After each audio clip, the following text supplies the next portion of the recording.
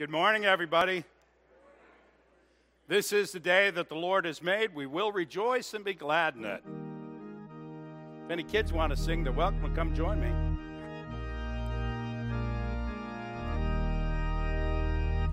This is the day that the Lord has made. Let us rejoice and be glad in it. This is the day that the Lord has made. Let us rejoice and be glad in it. This is the day that the Lord has made. Great job, girls. Hi, I'm Linda Barzakowski. I'm a certified lay minister and lay leader of the 11:15 service. If this is your first time here, be sure to get a welcome bag from the Connection site or the Welcome and Information Center. I hope everyone will fill out their friendship card that you find in the bulletin. If you have any updated information, please be sure to fill out the card with your address and phone number. If you'd like to receive the newsletter, we ask that you do the same. On the back, there's a section for prayer requests, blessings, or notes to the staff.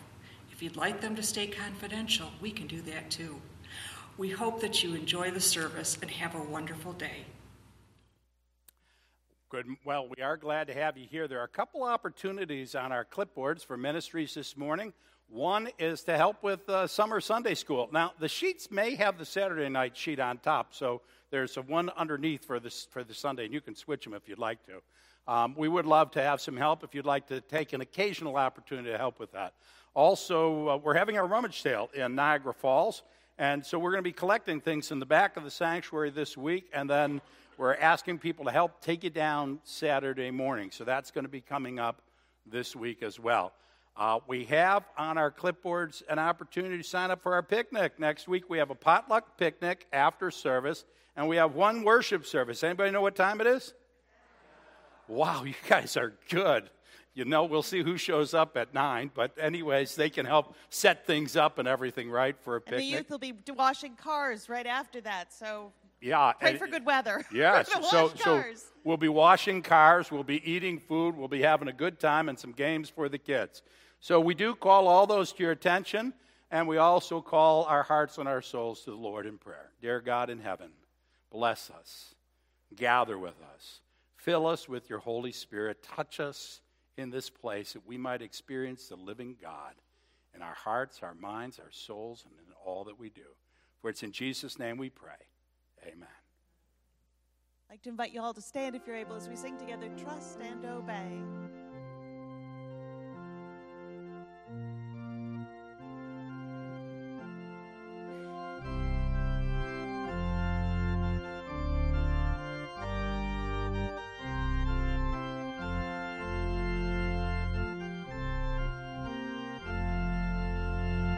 When we walk with the Lord in the light of His word, what a glory He sheds on His way.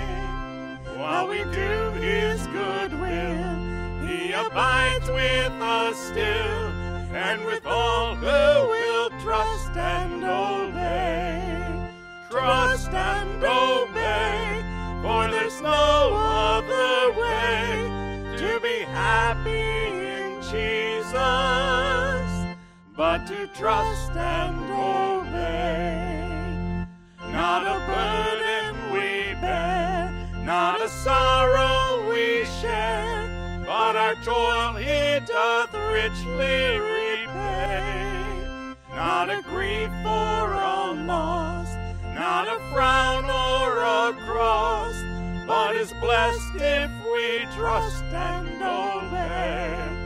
Trust and obey, for there's no other way to be happy in Jesus,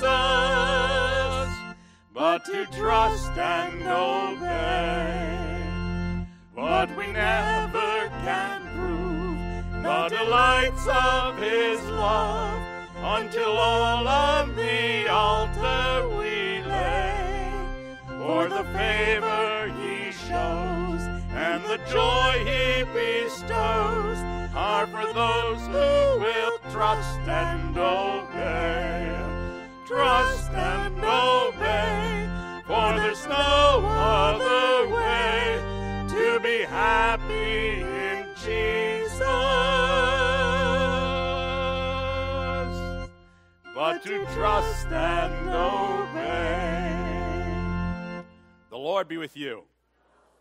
Take a moment, if you will, and greet your neighbor with the peace of the Spirit. Well, I'm going to invite the kids to come up and join me. If any of the kids want to come on down.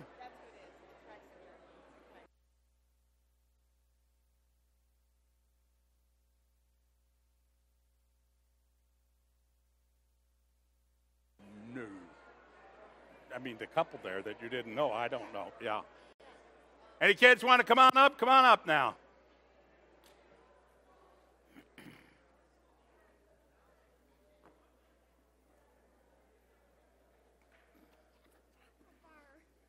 Looks like a chocolate bar. You think you'd want to eat that? No, because what is it? It's not chocolate. Boy, oh boy, life has changed, hasn't it? That's a bar of soap. Did you know that? Yeah. Would you want to eat it now? No, not so much. When we were kids, if we said the wrong words, sometimes our parents would threaten to wash our mouth out with soap. Yuck. I don't know if they ever did it. I'm trying to remember if they did. If we did, they did it once, boy. We never did it again, right? Because would you want to eat soap? Do you think they did that because they didn't like us? They didn't want us to look bad. You know, because when people say the wrong words, it makes them look like they're not very smart, they're not very able to control themselves, and so they just want to help us out to be better off in life. That's what they did. You know, when parents take away your toys or when they make you go to bed early or things like that, they're just trying to get you to be the right people that you need to be and be healthy. They're not trying to hurt you. That's what God does to us. God kind of nudges us in the right direction from time to time to make sure that our lives are good, okay? So I know sometimes it doesn't feel good, but that doesn't mean that they don't mean it for good, because they do. What are you guys thankful for? You want to share something? Raise your hand if you do. George. Anybody else? Are we thankful for our fathers today? Yeah? Because it's Father's Day? Yeah? Yeah? Family and friends. Okay. Lord, we do thank you for all the blessings you give to us. We even thank you for your discipline. And we pray that you'll bless our parents, especially our fathers today. You'll bless our friends and our families and all the good things in our lives. Be with us now and always. In Jesus' name we pray. Amen. Okay, you guys can all go to church school. The kids are welcome to go out to church school now if they'd like to.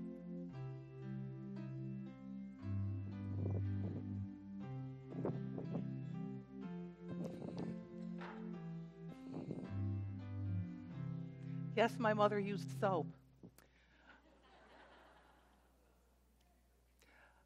Anyway, it's a wonderful day to praise the Lord. Amen?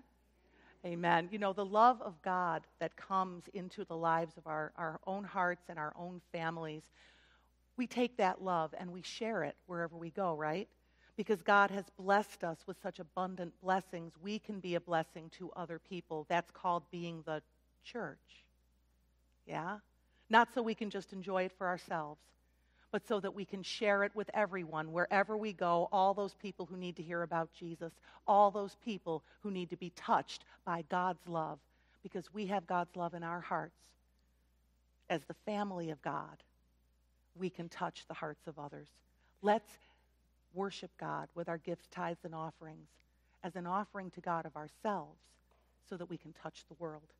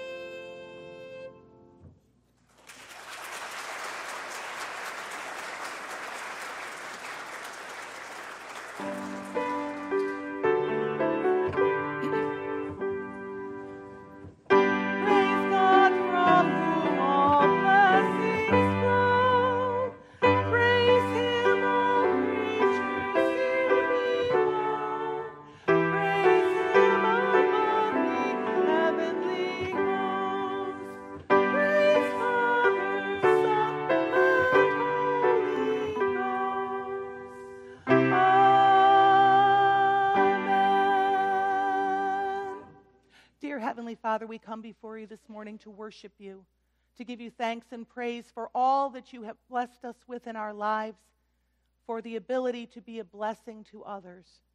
We ask that you would accept this offering, Lord God, and the offering of all the gifts that you have poured out into our lives. Give us wisdom to know how to use them for the furtherance of your kingdom.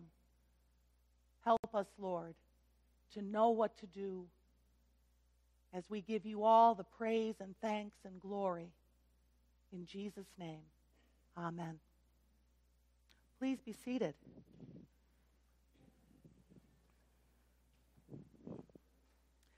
We wanted to let you know for our, in terms of prayers and lifting folks up, Gidget Hughes, her dad had a stroke and fell from a ladder and broke his hip. So she's on the West Coast, and Pastor Tom was going to text her this morning to see how things are going, but realized that she's like 3 hours behind us. It's 6 o'clock in the morning there.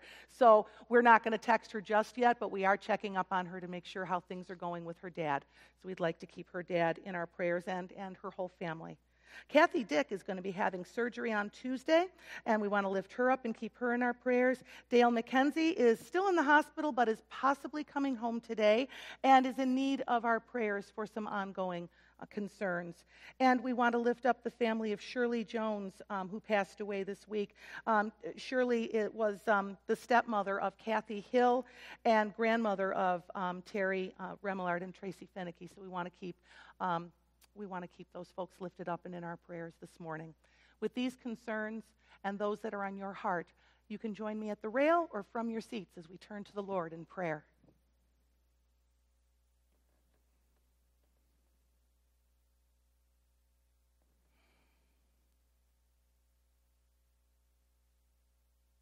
Heavenly Father, what a joy it is that we are able to come before you and, like Jesus, call you Abba, Father. You love us with a perfect love, the kind of love that no human being can possibly begin to pour out. Help us to learn more of your love so that we might learn to love one another as you love us. We pray, Lord God, for all those who have been fathers to us, who are fathers to us now, whoever they might be, those who have held us up and encouraged us, been an example of Christ-likeness for us, as Jesus was the perfect representation of you for all people. Thank you, Lord, for all that they have given us, for all that you have done for us. Lord God, we lift up now all of those who are sick and infirm, who have had surgeries and are facing surgeries. We have named some. You know who the rest are, Lord. We just pray in Jesus' name that you would be with them. Touch them with your healing power. Make them whole from the tops of their heads to the soles of their feet. Touch them, Lord, in every way that you know they most need. Draw them to become closer to you than ever before, to rely on you more than they rely on any human thing.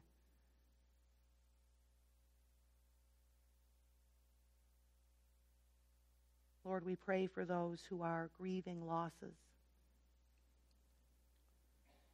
Some of those losses have come suddenly, completely unexpectedly. Some of them have been a long time in coming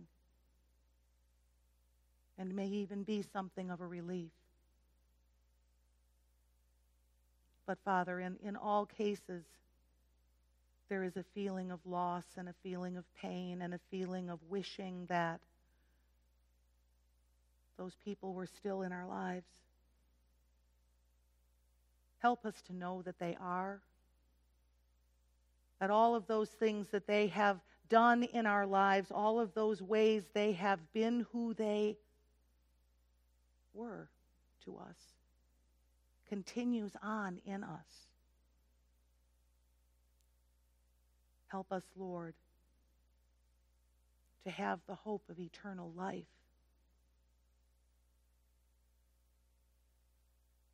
Lord God, we just lift up all of those folks and those situations, those circumstances that are in our hearts that have gone unspoken.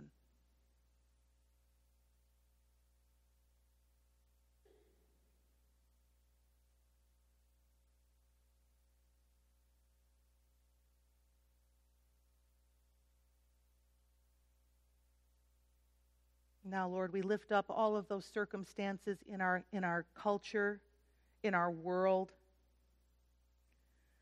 where people have gone astray from you, where people are seeking to do what they think is best rather than what you know is best for all of our communities, for all of our world. Help us, Lord, to turn back to you. Give each one a heart to seek after you, Lord God. Take hearts of stone and make them hearts of flesh.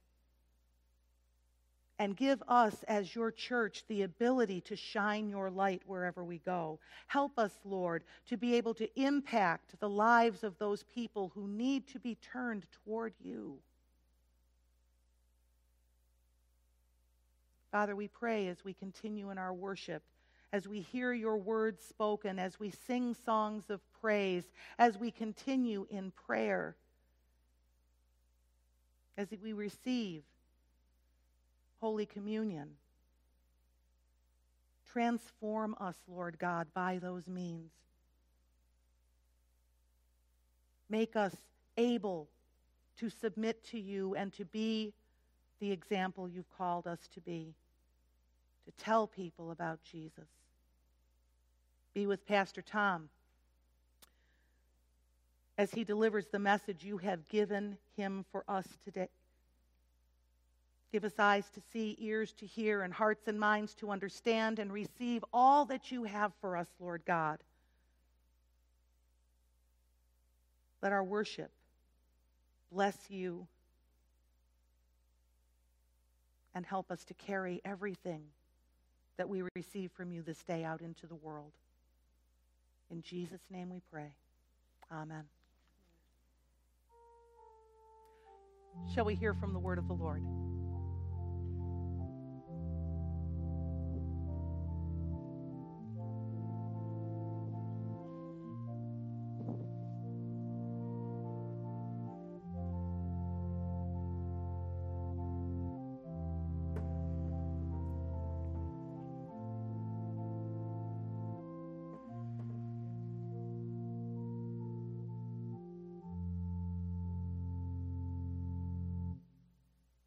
Happy Father's Day.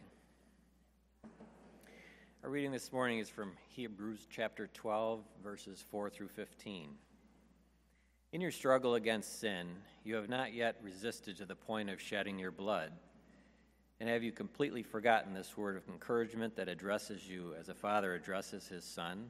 It says, "My son, do not make light of the Lord's discipline, and do not lose heart when he rebukes you. Because the Lord disciplines the ones he loves, and he chastens everyone he accepts as his son. Endure hardship as discipline. God is treating you as his children.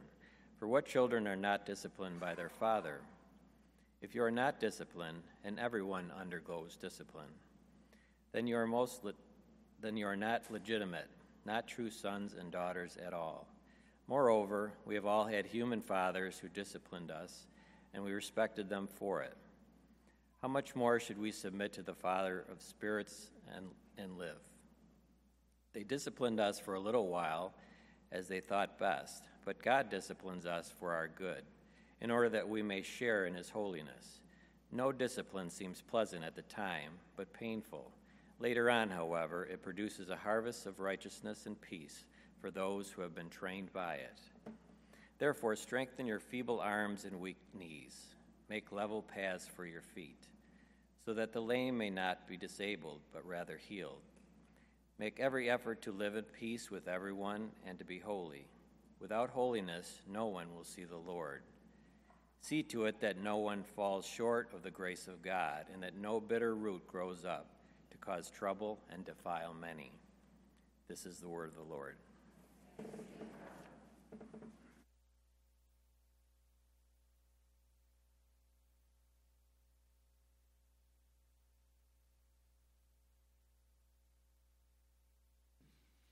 Live in dread and fear.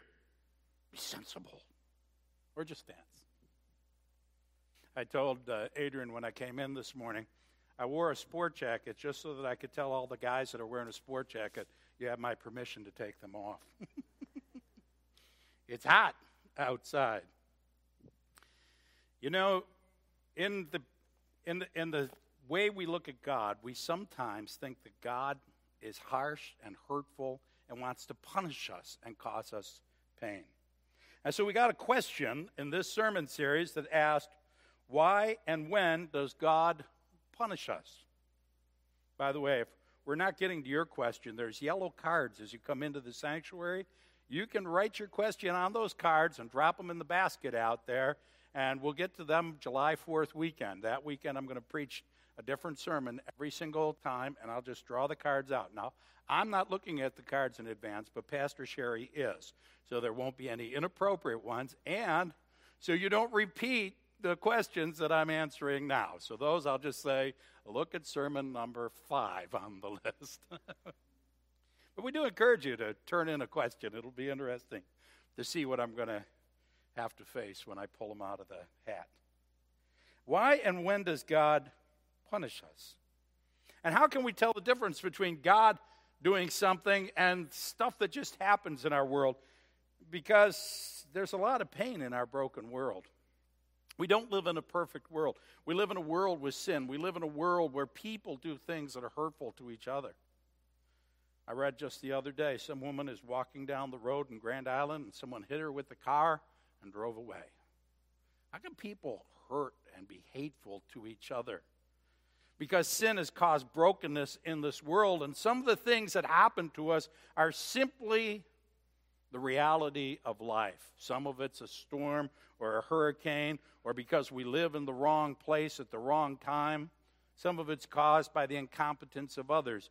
Jesus was talking to some people in the Bible and talking about a tower that had fallen on people. And he said those 18 who died when the Tower of Siloam fell on them, do you think they were more guilty than all the others living in Jerusalem? He says, no. But unless you repent, you too will all perish. It's interesting how Jesus always has a call to repent. The tower fell because somebody built it poorly, probably to save a few dollars and make a little more on their contract. And their greed caused the death of 18 people. Not sin, not because they did something wrong.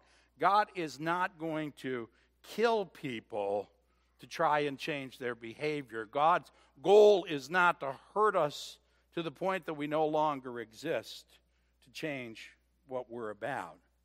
God is trying to make our life good. Problem is, we have a messed up definition for the word good. God is good, and all the time.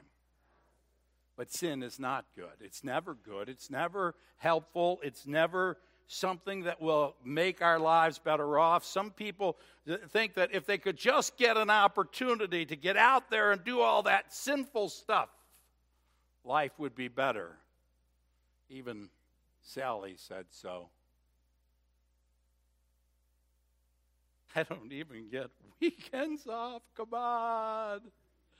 I read about one woman who wrote her vows for her marriage, and she said, I will be faithful to you for 364 days a year. I will be the perfect wife. But one day a year, I just want to go nuts and live like I'm not married. Sin is never good. It's always destructive. It's not okay if we're good. Most of the time, it hurts us even when we do things wrong some of the times. We've defined good as pleasure and liberty. In our culture, we've decided that if it's painful or if it's restrictive, it somehow is wrong. And yet this passage talks to us about things that are not always something that will feel good. No discipline seems pleasant at the time, but painful. Later on, however, it produces a harvest of righteousness and peace for those who have been trained by it. Pleasure and liberty are not always beneficial. Sometimes they're harmful to us. They lead us in the wrong direction, in the wrong place, and cause us to have a life filled with hurt and with struggle. But we've made the pursuit of pleasure the goal of life. And we become a culture that views boundaries as somehow wrong. If we can't do whatever we want, wherever we want, however we want, it's not fair. In 1 John chapter 3, it says, everyone who sins breaks the law. In fact, sin is lawlessness. Sin is no boundaries. But you know that God appeared so that he might take away our sins. And in him there is no sin, because God is good. And all the time, God is the definition of goodness. So the truth is, it's not our pleasure that's good. It could be good or it could be bad. It's not the boundaries that are good. They could be good or they could be bad. God is good, and good is defined by God himself. And once we realize that whatever God is doing is designed to bring us to what will be good for our lives, for our worlds, for our nation. What we sometimes perceive as punishment is simply discipline. In verse 5, it refers to God as our Father, our Heavenly Father. He disciplines us to encourage a positive change. Discipline is to help us grow and become stronger in our lives. Our fathers, it says in verse 10, disciplined us for a little while where they thought best. But God disciplines us for our good, and in order that we might share in his holiness, because his holiness is good for us. When I grew up, my father disciplined me. Now, I remember back in that day, people used a lot of things for discipline. Do you remember this? Some people would cut a branch off and whack their kids with it. There were mothers that for some reason seemed to think a spoon was a good thing to whack their kids with. Occasionally, I'd catch a crutch or a ruler or a belt, people would say. I have to tell you, my father just simply used his hand, which was the size of a shovel, and that was sufficient. My father would come home from work. After working a long day, he'd come in the door, he'd kiss my mother, he'd ask what was for dinner, and he'd say, who needs to get whacked? Discipline. Discipline was designed and intended not to hurt us, but to guide us so we would start doing things that would be better for our lives. One day, we went to visit Niagara Falls. Have any of you ever been to Niagara Falls? It's just around the corner here. I know we don't go to it very much, right? Do you remember going to the falls and you can go right up to where there's like a railing, just like a little railing between you and the falls?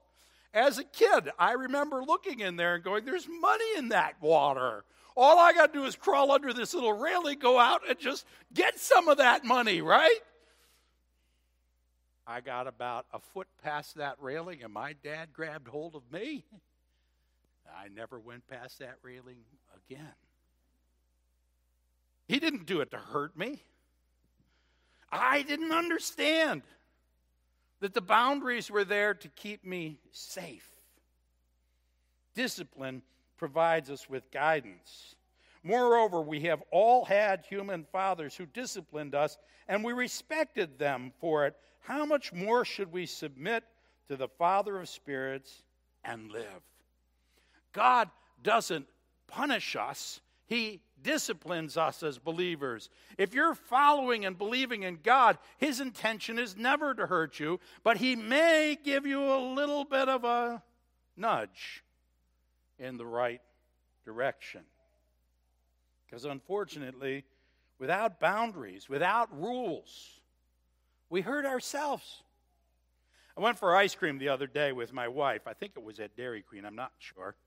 But you know how they ask you small, medium, and large? That's to buy, they may want to get you to buy a medium. We all say medium. Don't we all say medium? I'll take a medium. So I get this medium cone, which is this high. I mean, this thing was like huge. And I said, this is huge. And my wife said, well, you can put some in my cup. I said, no. It's mine. I'm eating it all. But you see, that wasn't good for me. That wasn't healthy. My wife was right, except I don't know that she needed to eat that ice cream any more than I did. The boundaries are there to help us and to keep us in healthier lives. Is it not interesting that as our culture seems to be turning away from God and turning to a culture without limits, without boundaries, without rules, we have more obesity, more sickness, more anger and hurt and lying and hatred and broken relationships. A world without boundaries and a world without rules doesn't make our lives happier in the long run. You may have a short time feeling of pleasure, but you're going to have a long-term life of pain. God doesn't want you to hurt. He wants you to become stronger. Enduring hardship as discipline, God is training you as children. God is trying to make us stronger. God is trying to cause us to avoid hardship. Discipline comes at a cost. My son, he says, do not make light of the Lord's discipline, and do not lose heart when He rebukes you. Because God is doing that we might feel stronger, that we might become better, that we might be healthier. In fact, in verse 11, it even talks about our own health. No discipline seems pleasant at the time, but painful. Later on, it produces a harvest of righteousness and peace for those who have been trained by it. So strengthen your feeble arms and weak knees. No pain, no gain. How many of you have ever been to the gym? How many of you have ever worked out? How many of you have ever exercised? I find if I don't move this body and do something with it, the next time I try, it hurts more. So it may feel good to just sit and do nothing for a little while. But after a while, we end up losing. So what God does with believers is He disciplines them. He doesn't try to punish them. He doesn't try to hurt them. He's trying to correct them. For people who don't follow God, for people who have rejected God, they're rejecting goodness. Because God is good. And all the time. God is the definition of good. And so when somebody turns their back on God, they're not only turning their back on God, they're turning their back on what is good. God loves His children. He disciplines those He loves, it says. He chastens everyone, accepts them as His children.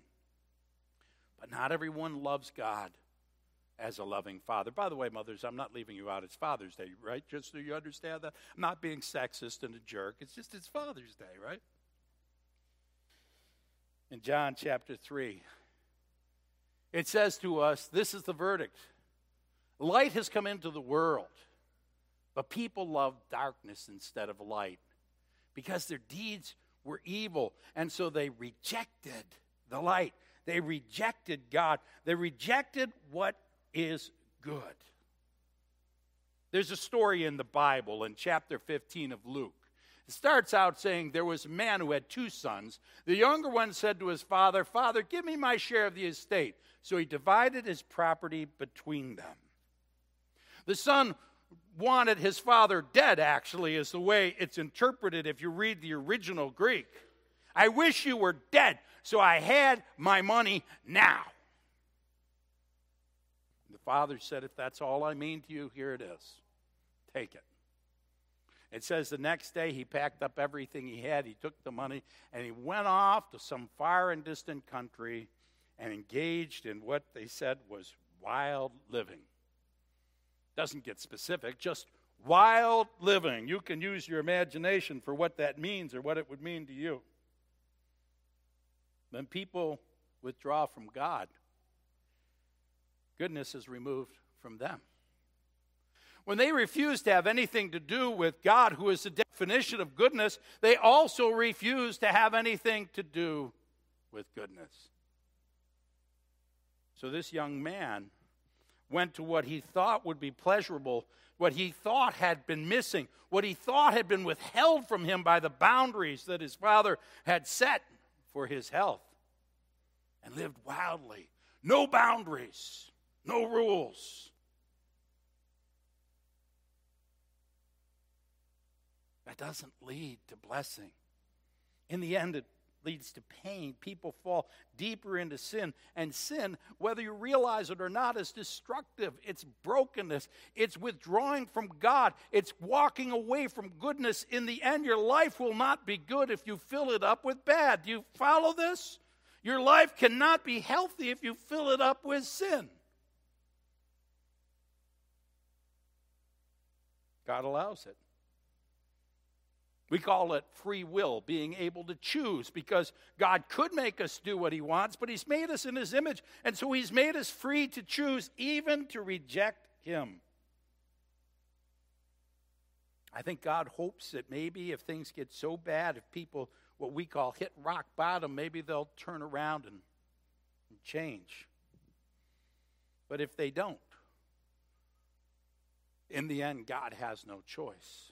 People think that God punishes folks by sending them to hell. God doesn't send anyone to hell. People choose not to go to glory. People choose not to live into that goodness. And if they're going to fill their lives, their souls, their hearts, their world with brokenness and sin and pain and destructive attitudes and feelings, how can God allow that to be in an eternity filled with peace and love and joy and hope? And so God excludes him on the day of judgment. You can't be with what's good because you're filled with bad. It says in the book of Revelation they'll be thrown into a lake of fire. I like to believe that the lake of fire is simply their end. They no longer exist, because they've excluded themselves from goodness by turning their back on God. They have chosen that they don't want to live in that joy and wonder and eternal perfection and blessing. Without God, without his love and grace, there's nothing good in our lives.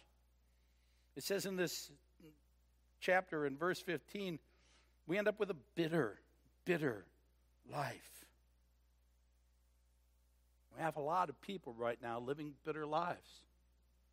We have worlds of people turning away from God. We have families that are being torn asunder. We have children raised without fathers, and nowadays raised without mothers, raised without parents, because they don't care anymore. It's a destructive, painful thing when we take God out of our lives. And we end up living in brokenness. You want to know how to fix all this struggle and pain? Bring God back into your life. One heart and soul at a time. The worst pain of all is that it's a choice. To live without God. To live without goodness. When I would correct my daughter when she was young, one of the things I like to do, but I would do with her, is I'd go into her room and I'd take her toys and stick them in a bag. And I'd say, these are going to disappear. You won't see your toys. They're going away. I had places to hide them where she'd never find them. Don't do that, Dad. Sometimes it would change her behavior. Sometimes it wouldn't. I used to send her to her room as punishment. Anybody ever do that? Nowadays, you're sending them to where all the toys are. They love to go to their room. I'd send her to her room and I'd say, you can come down from there as soon as you're ready to behave. She'd stay up there for hours. Because we don't want to be disciplined by God. And so we turn away from God, just like the prodigal son, who went off in wild living until everything he had was gone. And he had to go to work for a local pig farmer. And he was so hungry, he wanted to eat the pig food.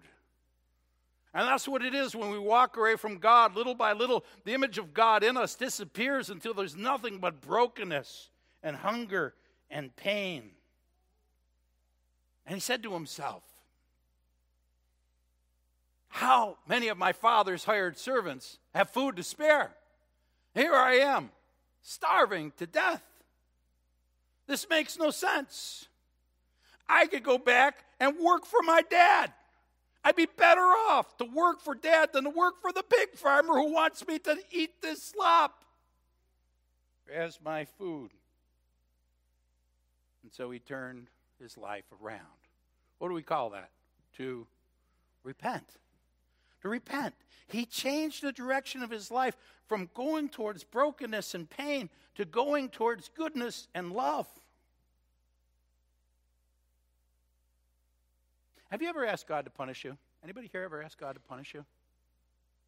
Whenever you make a agreement with God, if you don't keep it, you're asking God to punish you.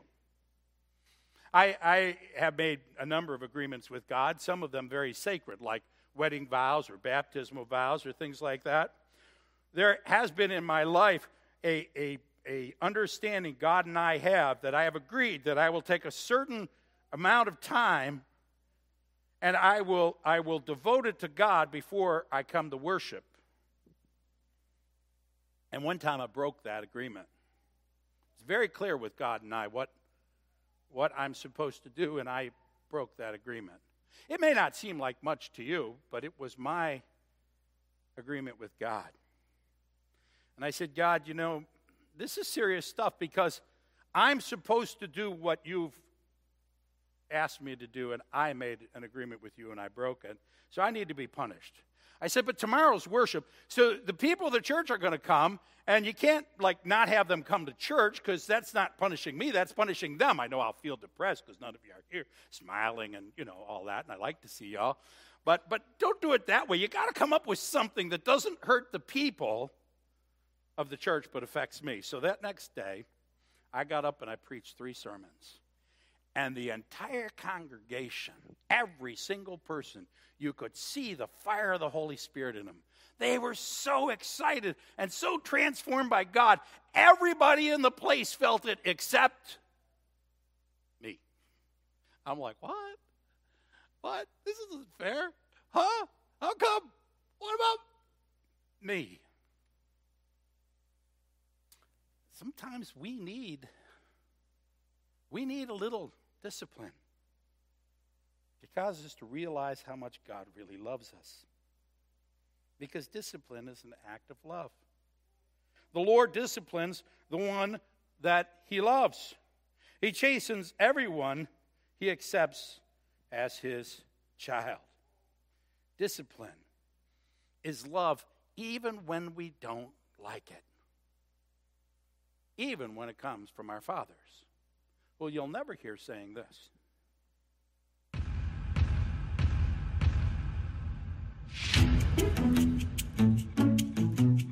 I don't care how late you stay out. Stay out as late as you want. You want to borrow the new car? You want to borrow my credit card? Kids today, they really have it rough. I have no idea where we are or where we're going. I mean, when I was their age, life was easy. Super easy. Why haven't you gotten a tattoo yet? How come you don't have any piercings yet?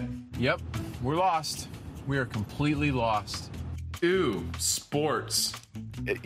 Just do whatever the mechanic says to do. Vehicle maintenance is completely overrated. Look, whatever the mechanic is asking, just pay him. Pay him whatever he wants. I wish they had soap operas at night. I like that boy. You should date him. You should date him immediately. Well, what about the creepy guy with the motorcycle? He's cute. Yeah, sure. Spring break in Tahiti sounds fun.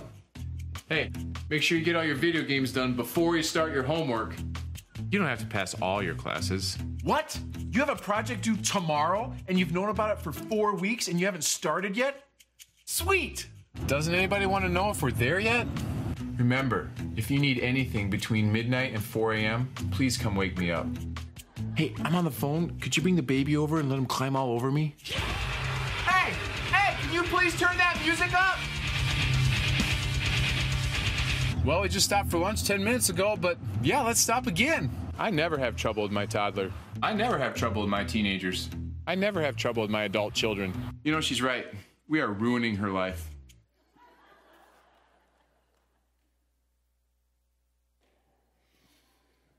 You see, sometimes we don't like what's good for us. But we need to recognize the need for it because God is good and all the time. So he's not doing something to hurt us. He's doing something to help us. Our prodigal turned around and headed back home. And he went up to see his father, but while he was still a long way off, his father had gone down the road to meet him. And his father saw him and was filled with compassion for him. He ran to his son, threw his arms around him, and kissed him. God offers us a way back. God is not a hurtful parent that enjoys punishment. That's abusive. God is a loving parent that wants to find a way to make our lives good, make our lives healthy, which in the long run will make us happy. God loves us. And the purpose of life is to grow closer to that God who loves us so that we can gain real goodness, not artificial goodness, not a quick, happy high, not an opportunity to do whatever we want, but to do what's really good.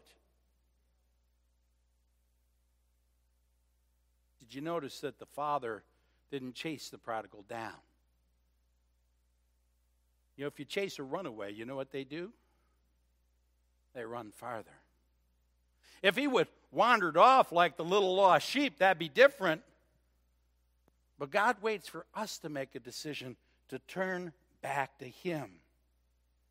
And then when he does, he embraces us and loves us. In verse 10 of this passage, it says, "Fathers discipline us for a little while, as they think best, but God disciplines us for good, in order that we might share in his holiness." The goal for God is that we might share in a relationship with God that's loving.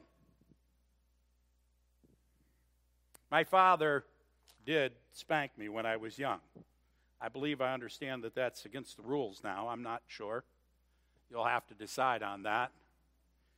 He didn't too often sit me in a corner in a chair like some of you get done. But you know, when I got to be about 23, he stopped doing that. Some of us take a little longer to learn than others. Because the goal for my father was not to see whether or not he could still outdo me as a man. The goal was to change our relationships with each other. as Snoopy would show us. That's what God wants to be with us. When I got older, my dad didn't discipline me anymore. Sometimes we argued. I remember one argument we had where he said, "If you don't want to listen to what I have to say, you can get out of my house." And I started leaving, and then we were at the cottage, which we owned together, and I said, "Wait a minute, Dad, this is my house too. You can't tell me to leave my house." He thought for a minute, and then we both laughed. Because you see, what my father and I became were best friends. We could sit on the front porch and talk about anything and share a life together because that was the goal. The goal wasn't for my father to grow up and be some angry man mad at me all the time, but to have a son that he would want to spend his time with. And that's what God wants for us too. He wants a grown-up relationship with you. Jeremiah chapter 29 says this, "I know the plans I have for you, declares the Lord. Plans to prosper you and not harm you. Plans to give you hope and a future. Then you will call on me and come and pray to me, and I will listen to you. You will seek me and find me when you seek me with all your heart." Being holy is the goal. In the 14th verse, it says, "Make every effort to live in peace with everyone and to be holy. Without holiness, no one can see the Lord." The goal is that we can be with God, live with God, because God loves you. Because God cares so much about you that he won't let you wander off the boundaries. He won't let you walk into the falls without trying to pull you back. He won't let you destroy your life without making an attempt to help you. Because his goal is that we're going to enter into his goodness on that day and sit and be blessed with him for all eternity. The prodigal started to say his little speech, "Father, I have sinned before heaven and you. I'm no longer worthy to be called your son. Make me like one of your servants." He didn't even get it out of his mouth before this happened. His father, seeing him far off, ran to him and said, well, I already said that. Go on to the next one. But the father said to his servants, "Quick, bring the best robe and put it on him. Put a ring on his finger and sandal on his feet. Bring the fatted calf and kill it. Let's have a feast and celebrate, for this son of mine was dead and is alive again. He was lost and is found." So they began to celebrate his return.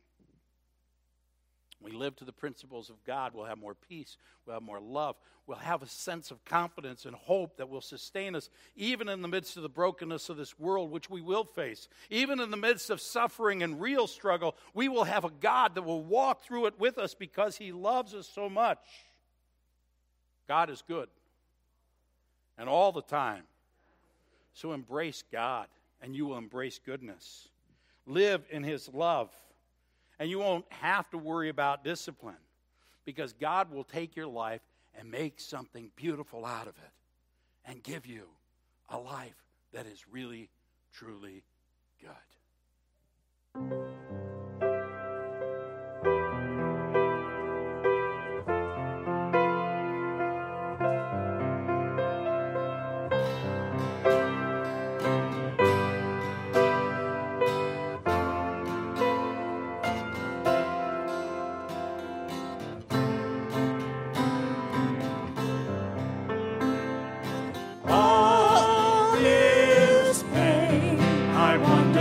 I'll ever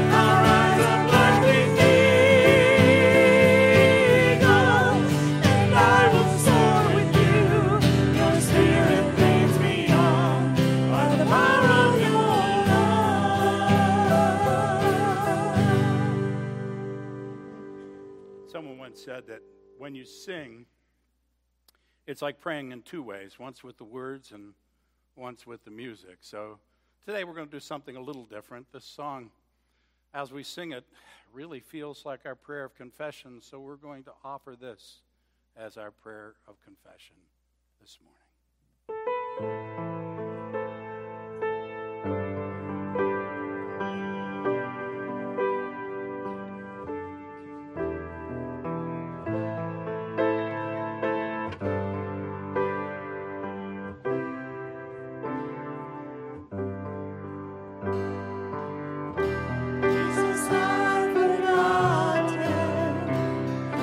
Words that you have spoken.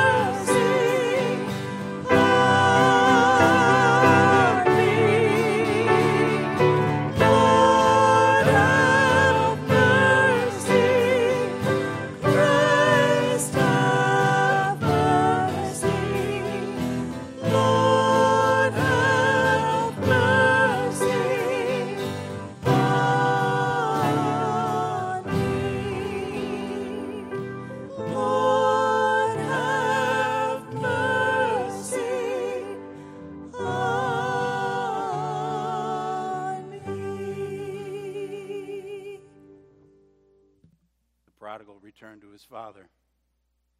And his father threw his arms around him and said, "My son, who was lost, has returned." In the name of Jesus Christ, your sins are forgiven.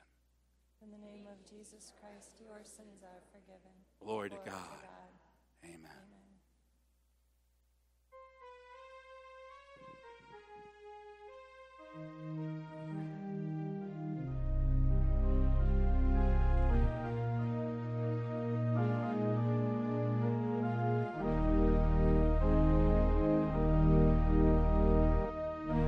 Something beautiful, something good.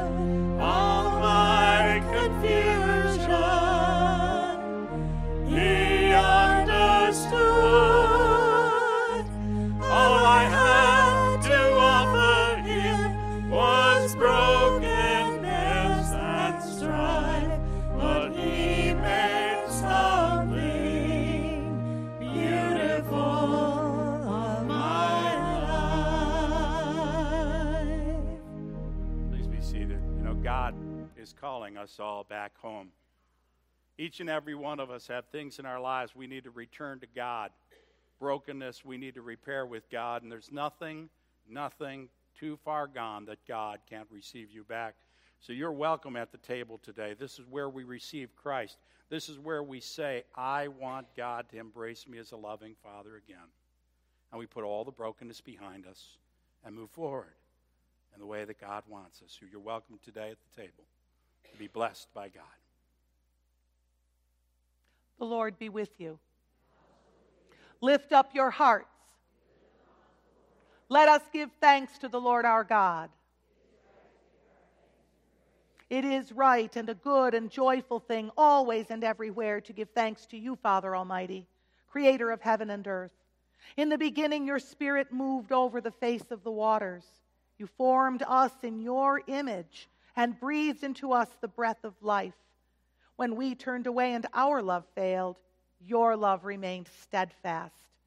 Your Spirit came upon prophets and teachers, anointing them to speak your word.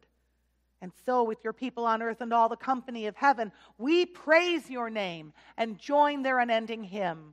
Holy, holy, holy Lord, God of power and might. Heaven and earth are full of your glory. Hosanna in the highest. Blessed is he who comes in the name of the Lord. Hosanna in the highest. Holy are you, and blessed is your Son, Jesus Christ. At his baptism in the Jordan, your Spirit descended upon him. You declared him your beloved Son. With your Spirit upon him, he turned away the temptations of sin. Your Spirit anointed him to preach good news to the poor, to proclaim release to the captives and recovering of sight to the blind, to set at liberty those who are oppressed, and to announce that the time had come when you would save your people. He healed the sick, fed the hungry, and ate with sinners. By the baptism of his suffering, death, and resurrection, you gave birth to your church, delivered us from slavery to sin and death, and made with us a new covenant by water and the Spirit. When the Lord Jesus ascended, he promised to be with us always, baptizing us with the Holy Spirit and fire. On the night in which he gave himself up for us, Jesus took bread, and he gave thanks to you. He broke the bread and gave it to his disciples. He said, "Take and eat. This is my body, which is given for you."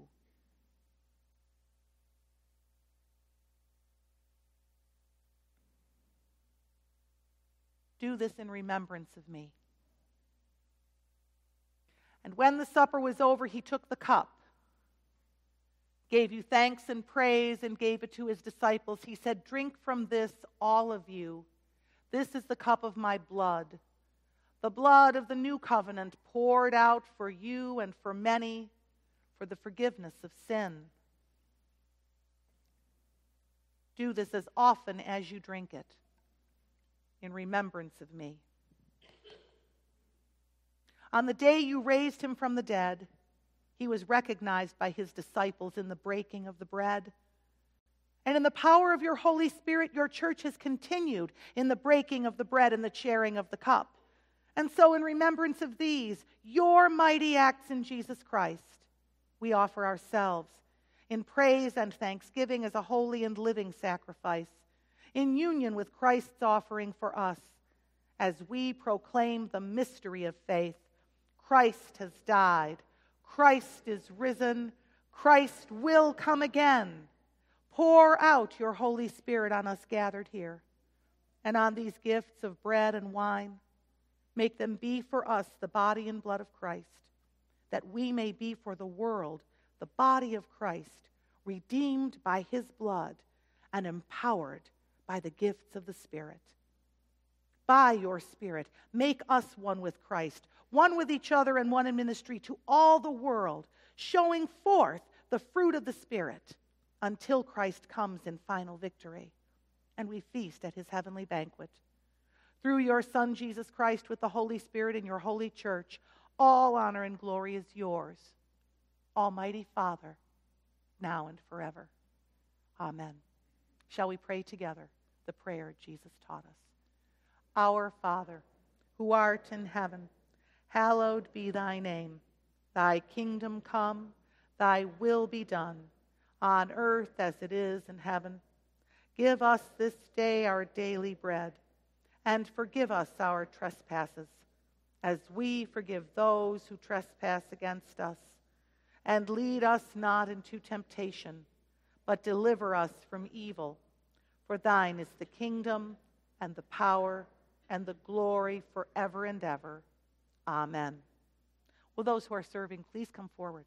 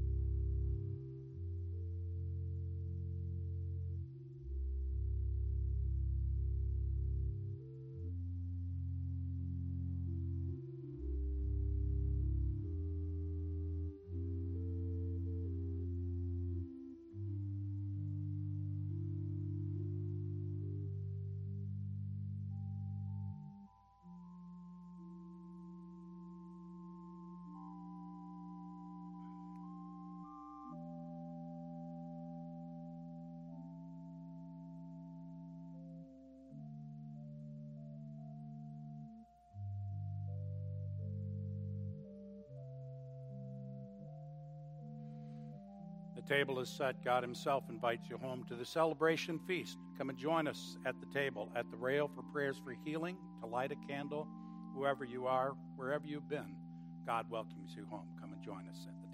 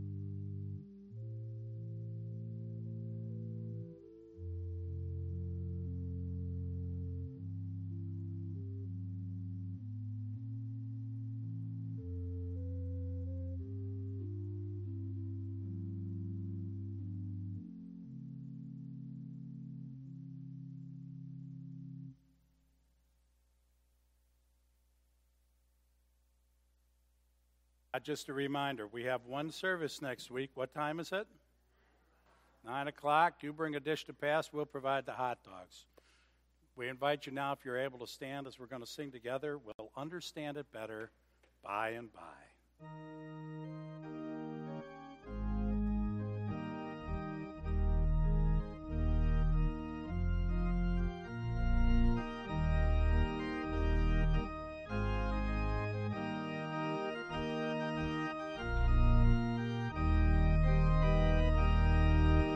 We are tossed and driven on the restless sea of time. Somber skies and howling tempests oft succeed a bright sunshine. In that land of perfect day, when the mists have rolled away, we will understand it better by and by. By and by, when the morning comes, when the saints of God are gathered home, we'll tell the story how we've overcome, and we'll understand it better by and by. Trials darken every hand, and we cannot understand all the ways that God would lead us to that blessed promised land. But He guides us with His eye, and we'll follow till we die, for we'll understand it better by and by. By and by, when the morning comes, when the saints of God are gathered home, we'll tell the story how we've overcome, for we'll understand it better by and by, by and by. You know, when we're kids, we don't understand what our parents are doing. We just know that they tell us don't do this and don't do that, and we wonder why. You know, there's a lot of things we don't understand about God. But we do know that if we trust Him, that we will find not only blessing in this life, but blessing in the life to come. And I have to tell you, I'm looking forward to the day that I'm going to sit down with my dad and my mom and my grandparents and all those who've gone on to glory before me, and we're going to just have a nice chat.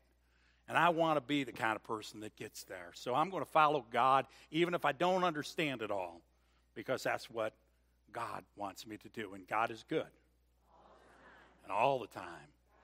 May the Lord bless you and be with you and take care of you and guide you to what His goodness is. Go in His peace. Amen.